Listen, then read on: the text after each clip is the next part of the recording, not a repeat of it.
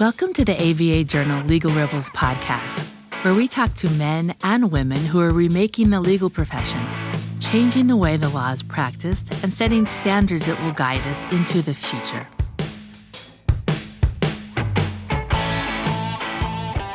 For some academics, researching, writing, editing, and publishing a scholarly piece of work can take months, if not years, of painstaking effort, diligent commitment, and rage-inducing frustration. In December, Andrew Perlman authored one in less time than it takes to watch an episode of House of the Dragon. To be fair, he had some help. Released on November 30th, 2022, ChatGPT, a chatbot created by OpenAI, has made waves in a short amount of time for how responsive, sophisticated, and realistic it is. ChatGPT can write a Shakespearean-style sonnet about whatever theme a user chooses, tell jokes, and answer questions. And it can help people write things from book reports to business reviews to academic papers. Perlman noted in his December 5th paper the implications of OpenAI's Assistant for Legal Services in Society, that all he had to do was ask ChatGPT some questions and then publish the responses. He noted that the technology was not perfect, and at times it was even problematic. Nevertheless, it demonstrated the potential of artificial intelligence, especially when it comes to helping perform legal tasks. ChatGPT could be an upgrade over existing tools used by pro se litigants to answer questions, generate forms, and file papers with the court. It could also do work currently performed by lawyers, such as conducting legal research and writing briefs. So, should lawyers welcome this technology, or should they fear it? My name is Victor Lee, and I'm an assistant managing editor with the ABA Journal. And joining me on today's episode of the ABA Journal Legal Rebels podcast is Andrew Perlman. Andy is the dean of Suffolk University Law School and was the inaugural chair of the governing council of the ABA Center for Innovation. He is well known as a thought leader when it comes to the intersection of law and technology, utilization of technology to help bridge the access to justice gap, the future of legal education, regulatory reforms, and lots of other things. Essentially, he's the guy that we in the media go to whenever we have questions about how something new will affect lawyers in the legal industry. Welcome to the show, Andy. Thank you, Victor. It is a treat to join you. Yeah, thanks again for doing this. I appreciate it. My pleasure. So obviously, I just gave the elevator version of your bio. Can you tell us a little bit about yourself and your legal background, specifically what drew you to the tech side of law? Well, that's going to be a longer story. It probably began when I was a kid and started programming a bit on my Commodore 64 in the 1980s, if I've got my dates right, and took an interest in programming and technology at that time. Went to college and at that point took a real interest in law. And it took a while for me to see my original interest in technology and how it might relate to my chosen field of law and ultimately legal academia. But around, I would say 12 years ago, as a result of my work with the ABA Commission on Ethics 2020, which was looking to update the rules of professional conduct in light of changes in technology and increasing globalization, I started to see all of the ways in which the legal profession was grappling with the use of technology in terms of ethics, but also the promise that technology offered in terms of how we offer our legal services and how it can make what we do better, faster, and cheaper for the clients and the public we ultimately serve. So I think my interest in technology, long story is, it began when I was a kid. The somewhat shorter story is that it really was an outgrowth of my work in legal ethics and seeing all of the ways that technology was shaping our industry. Great. So I guess just to get right down to it, how would you describe ChatGPT to our listeners who might not be familiar with its history or how it works? For anyone who has not used ChatGPT, the best way that I would describe it is it's as if you were having a text exchange with someone and you are able to ask that someone a question on almost any subject and have them respond to you in a very human-like way. That's what it feels like to use ChatGPT, but it's actually in some ways superhuman in the sense that the efficiency and the quickness with which it produces a response is breathtaking. And the quality of what it says is also rather impressive. Oftentimes, as you said in your introduction, wrong, often imperfect, sometimes misleading, but nevertheless really impressive in terms of the quality of its responses and especially the quality of its writing. That's what it's like to interact with it. It's really startling to see how impressive it is in terms of the quality of its writing and the comprehensiveness of the knowledge it seems to have. Is that what makes it so much of an advancement from like previous types of chatbots or previous types of, platforms that would purport to talk to people as if they were human? Is that the main difference, that it seems like you're talking more to a real person as opposed to talking obviously to a bot or talking obviously to something that just gives you canned answers? Yeah, it's the level of sophistication that I think is really rather startling. What it can do and how it does it really impressed me and was quite unlike anything that I had ever experienced before in terms of interacting with chatbots, which some of us have had that experience online. You type in a question and it's pretty obvious that a machine is responding to you or guiding you to the best person or resource. This is qualitatively different from that and a real advance from anything that I think has been publicly available until now. Gotcha. I think one of the comparisons that I heard about was that it's like having an encyclopedia, but also having like almost like an improv artist with you, because you can ask it to write something in a style of Shakespeare, or to write something in a style of some other author, and it'll do it. Some things is better than others, and some things is more accurate than others. But so like just playing around with it, the other day when I was just preparing for this, I was also startled by sort of like the versatility of it, and almost kind of like it was almost like talking to someone who, not even a human. It was like someone who was like an actor or like an improv artist, like you see on television. I mean, is there more to it than just that, or is it just kind of like the novelty aspect of it? There's certainly a novelty aspect to it. There is the fun that you can have with it. You can have it, as I tried to do, create dad jokes for you, which my kids really did not appreciate. But it can do things like you were saying, write something in the style of a Shakespearean sonnet. They're fun little creative things that you can have it do. So that's cool. It's neat. It's not something that I've seen done before, but it's its use cases, the ways in which it can generate information and writing so quickly in areas that are relevant to what we do in our personal and professional lives, that really made the light bulbs go off for me, that this technology has the potential to be transformative for the world in every industry, but law in particular. And what I tried to do in my paper was to illustrate just the beginnings of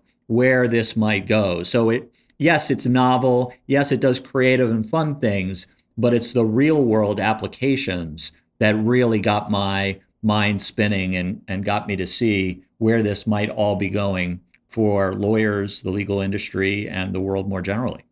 And like, was there a specific technological breakthrough or some kind of new technique that made this possible? Because I know that that's sort of been the holy grail for people that work in this area. This idea of making a chatbot that is almost indistinguishable from a human. I mean, was there something recent that happened that allowed this to happen, or was it just years and years and years of experience and trial and error and data that was able to kind of get us to this point? Yeah, I am not in any way a subject matter expert on artificial intelligence, but my understanding, this has been in the works for quite some time. This meaning artificial intelligent chatbots. And there hasn't been any one moment where there's been a breakthrough. I think what's changed is that this became publicly available on November 30th of this year, and the rest of the world got to try out a technology that people have been playing with more under the covers for a while.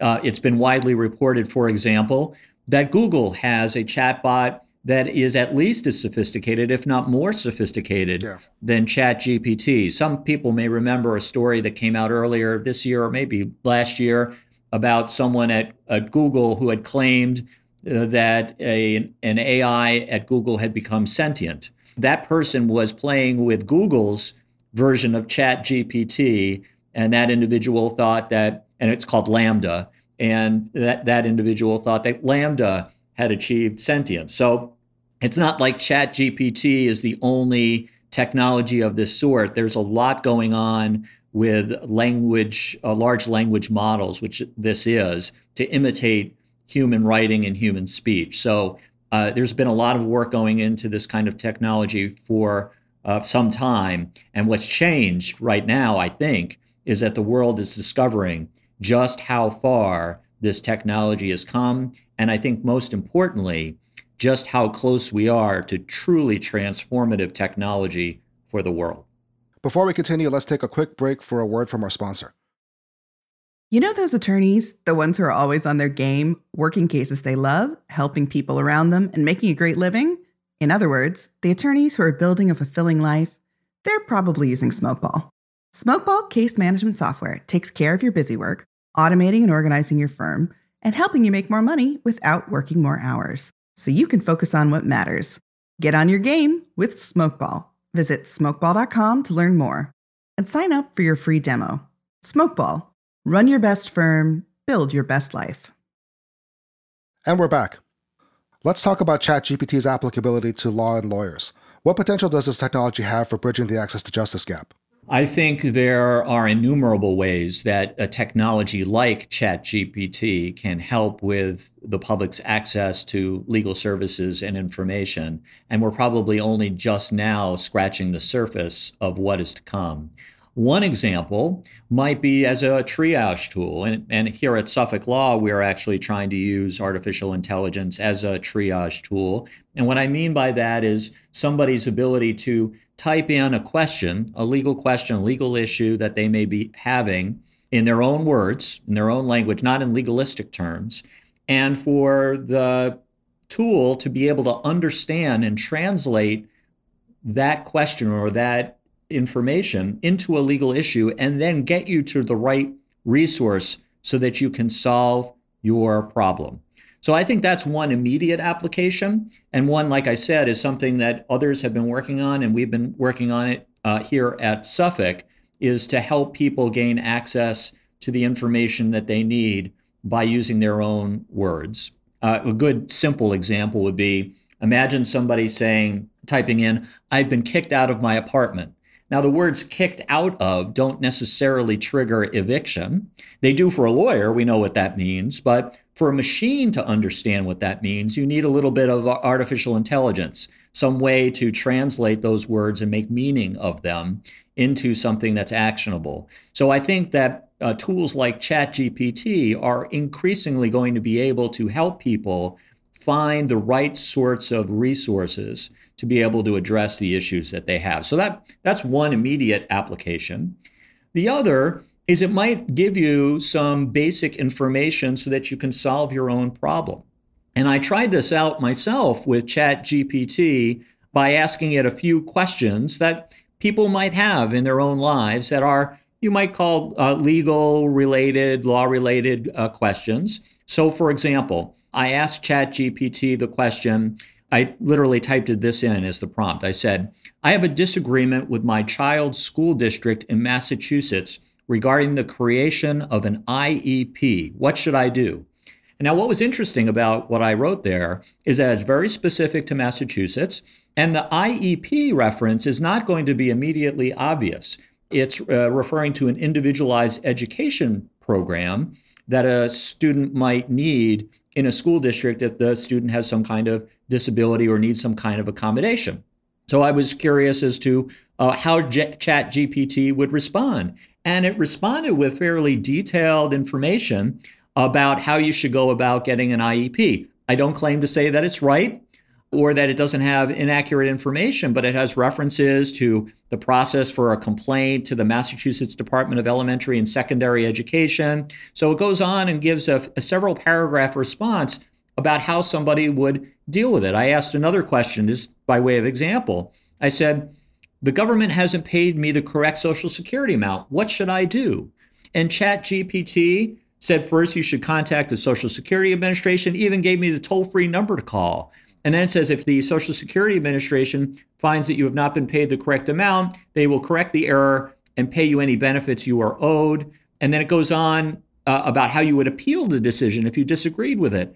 So these are kinds of, you could imagine, if it's accurate, and really important to emphasize, if it's accurate, you could imagine many people taking advantage of this kind of resource as an easy way to find answers to basic legal questions that they might have. So that, I think, are some of the preliminary ways that an artificial intelligence tool of this sort might be able to help people address their legal needs. Yeah, when I was playing around with it, I was asking it like kind of general questions, some legal questions, but also some general knowledge questions, just to see how accurate it was and whatnot. And one thing I asked it was like, what was Richard Nixon doing in 1965? So it was during his wilderness years. He wasn't in office and that kind of stuff. And so actually the answer that I got back was a little weird. It's like, oh, Richard Nixon was vice president under Lyndon Johnson. I'm like, that's not right.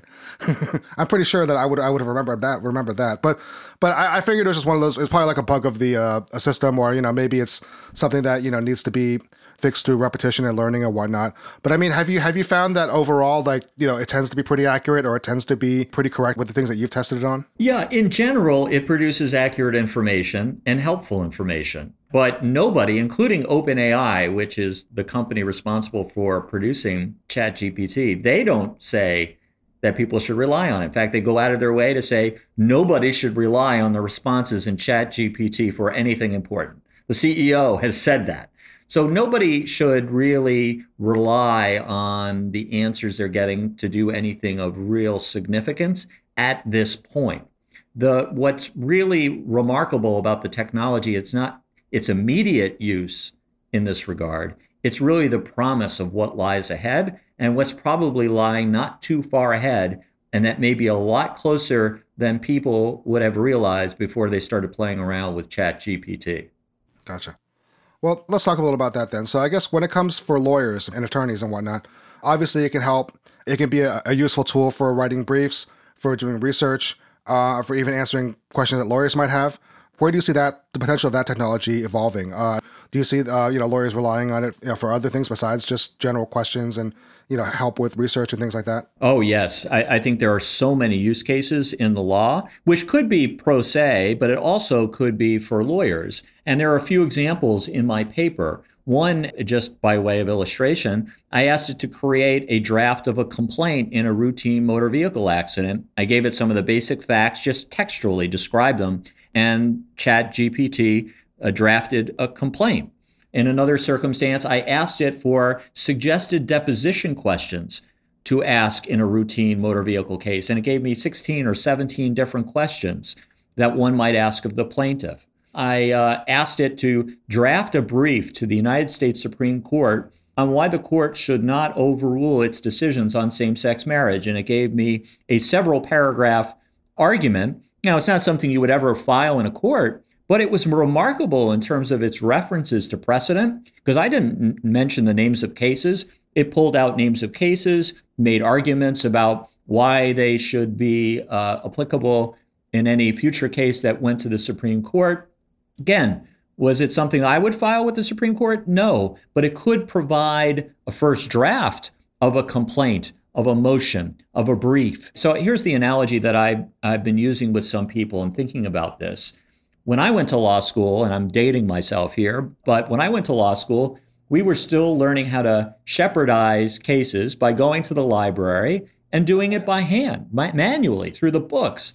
Any lawyer who would do that today and billing clients for that time, I think, is engaging in malpractice. I don't think that anybody should be checking citations that way anymore. It's so easy to do it through digital resources or conducting online research of any kind in law.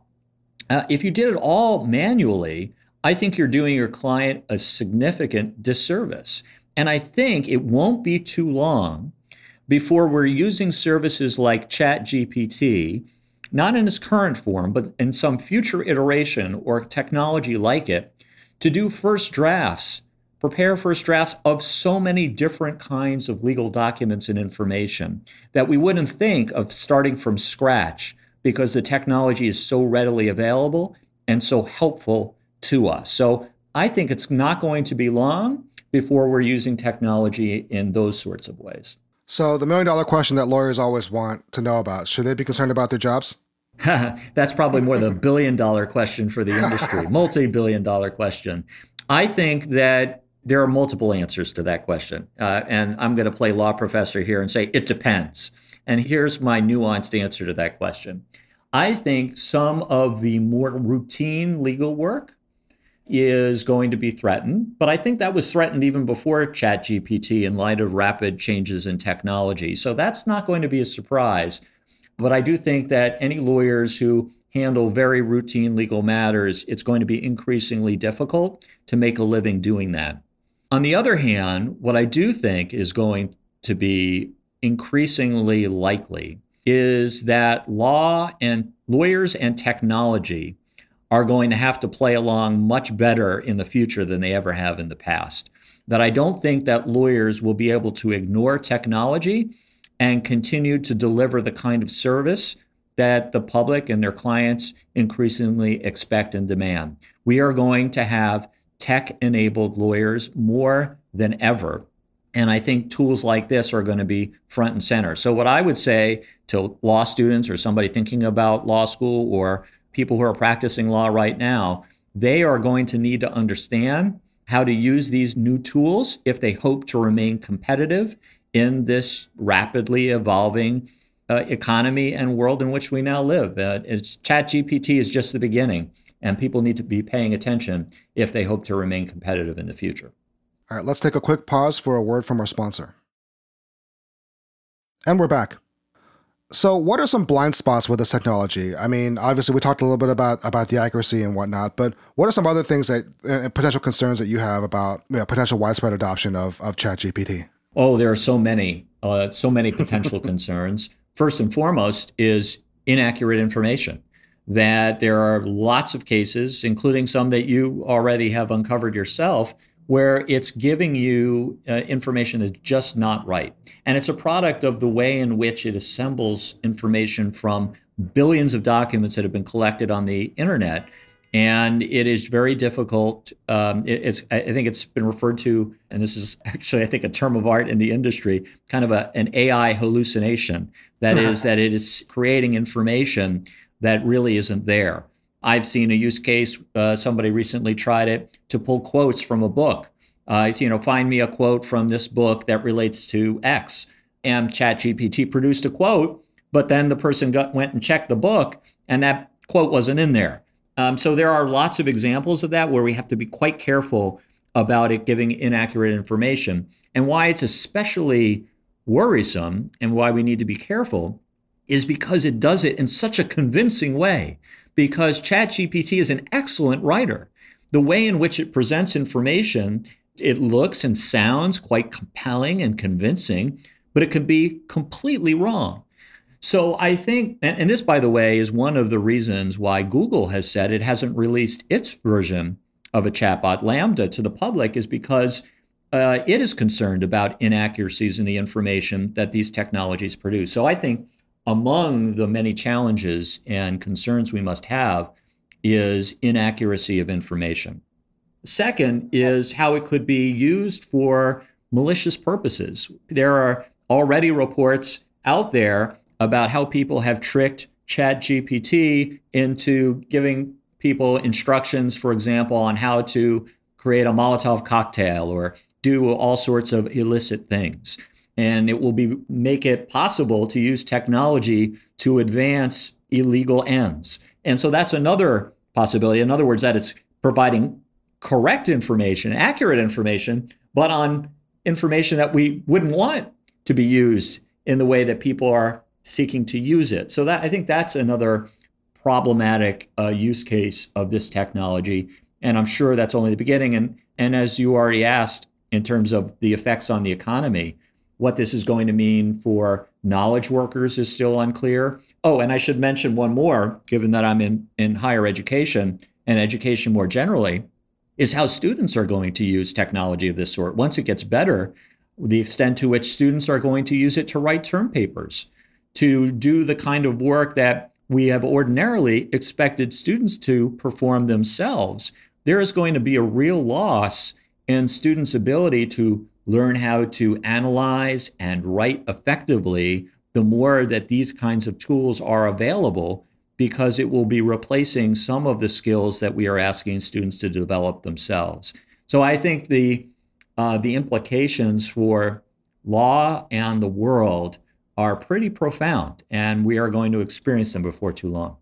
Yeah, I was going to ask you about students and turning in papers and things like that, like book reports and whatnot, or even like law review articles and things like that. I mean, it seems like this would be a pretty good tool for someone if they wanted to just cut a corner and come up with something that sounds original but isn't. But I guess that's always been the fear, right? I mean, there's always something out there like like buying a term paper or something like that, just to allow students who don't want to actually do the work to skate by. But I guess my question to you would be kind of on the flip side of that, because I know you've talked a lot about law schools and adapting law school curriculum and things like that for this newer generations of students, more technologically savvy students and things like that. If you had to integrate this into your school's curriculum or whatnot, like how would you do it in order to try to get the best out of students and allow them to like really kind of utilize the technology in order to learn skills or improve themselves or something like that? Yeah, I think the analogy here to electronic research tools is a good one. That when tools like Westlaw and Lexis became available for lawyers to use, law schools started to teach students how to use them to, at first, supplement book research, but now oftentimes largely replacing book research.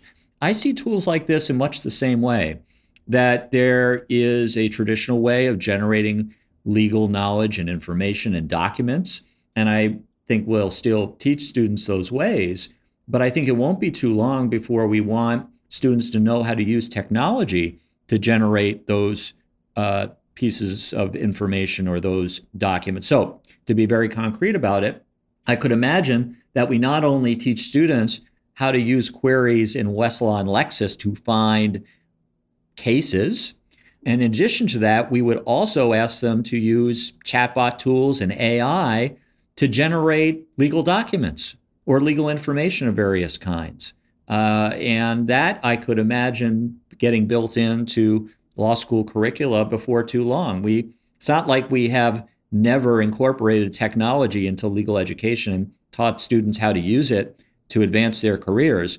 We certainly have, and we have experience doing it. And I think this may be the next kind of tool that we are expecting students to learn how to use if they're going to be successful. Well, it's kind of like that famous aside about law school that like you learn about contracts, but you don't ever actually see one, right? So I guess, yeah, like I could see like a use for this in terms of like, generating a contract so that people could actually study it and whatnot. But as far as utilizing this tool to kind of help, law students develop their skills and whatnot, what are some ways that you think they could use this as a potential ally? Well, I think you pick any area of law and I could imagine a use case for it. It's probably a more difficult challenge to imagine the areas of law where a tool like this wouldn't be useful.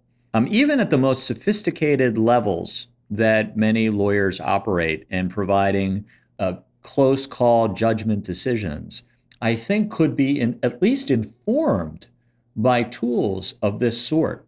And you could imagine, and some have suggested, that what some firms will do, the ones that provide very kind of customized, bespoke advice to their clients and create documents that are also similarly customized and bespoke, that they will have AI tools where they are loading in their custom documents, their proprietary information into an AI, and that AI is specific to that firm, and they're able to use it to generate new knowledge, new information, new documents, or at least inform the counseling that they do of their clients. So I think that the potential use cases here are easier to identify than the situations where you wouldn't think that a tool like this could be used. I think it's going to be pervasive. Finally, if our listeners wish to get in touch with you to ask you about this or about anything else that we've talked about, what's the best way to do so? Ask ChatGPT. No, you could just Google me at Andrew Perlman. Last name is Perlman. I'm at Suffolk Law. I'm the dean here. Or email me, aperlman@suffolk.edu. I'm always delighted to hear from people who have questions, comments, particularly objections. I want to hear what problems people have with anything that I said today. And as I've said before, there are lots of objections to this tool in its current form. What I really encourage people to think about is not what it could do right now, but what it's going to be able to do next year and the year after that. It's rapidly evolving, and the future that many of us thought was still decades away is around the corner. Well, that's the next iteration, right? Like if someone wants to contact you, they'll just contact ChatGPT and be like, well, what would Andy Perlman say about this? And then it will yes. spit it out. And it reminds me, Victor, of a Black Mirror episode. I've forgotten the name of it, but there was an episode where a company had developed a way to mimic the speech of somebody who had passed away. And it would load in all of the past emails and social media and videos of that person. And that person would, and then you could just ask a question of the AI and you get a response in the voice and the logic of the person who had passed away. So yeah, maybe there will be an Andrew Perlman AI. And Victor, how do you know you're not already talking to that? That is true. Yeah, I don't know, I guess. Well, thank you for joining us, Andy. I appreciate it. My pleasure. It's been a wonderful opportunity to chat with you. If you enjoyed this podcast and would like to hear more, please go to your favorite app and check out some other titles from Legal Talk Network. In the meantime, I'm Victor Lee, and I'll see you next time on the ABA Journal Legal Rebels podcast. If you'd like more information about today's show, please visit legalrebels.com, legaltalknetwork.com, subscribe via iTunes and RSS, find both the ABA Journal and Legal Talk Network on Twitter, Facebook, and LinkedIn, or download the free apps from ABA Journal and Legal Talk Network in Google Play and iTunes. The views expressed by the participants of this program are their own and do not represent the views of, nor are they endorsed by, Legal Talk Network, its officers, directors, employees, agents, representatives, shareholders, and subsidiaries. None of the content should be considered legal advice. As always, consult a lawyer.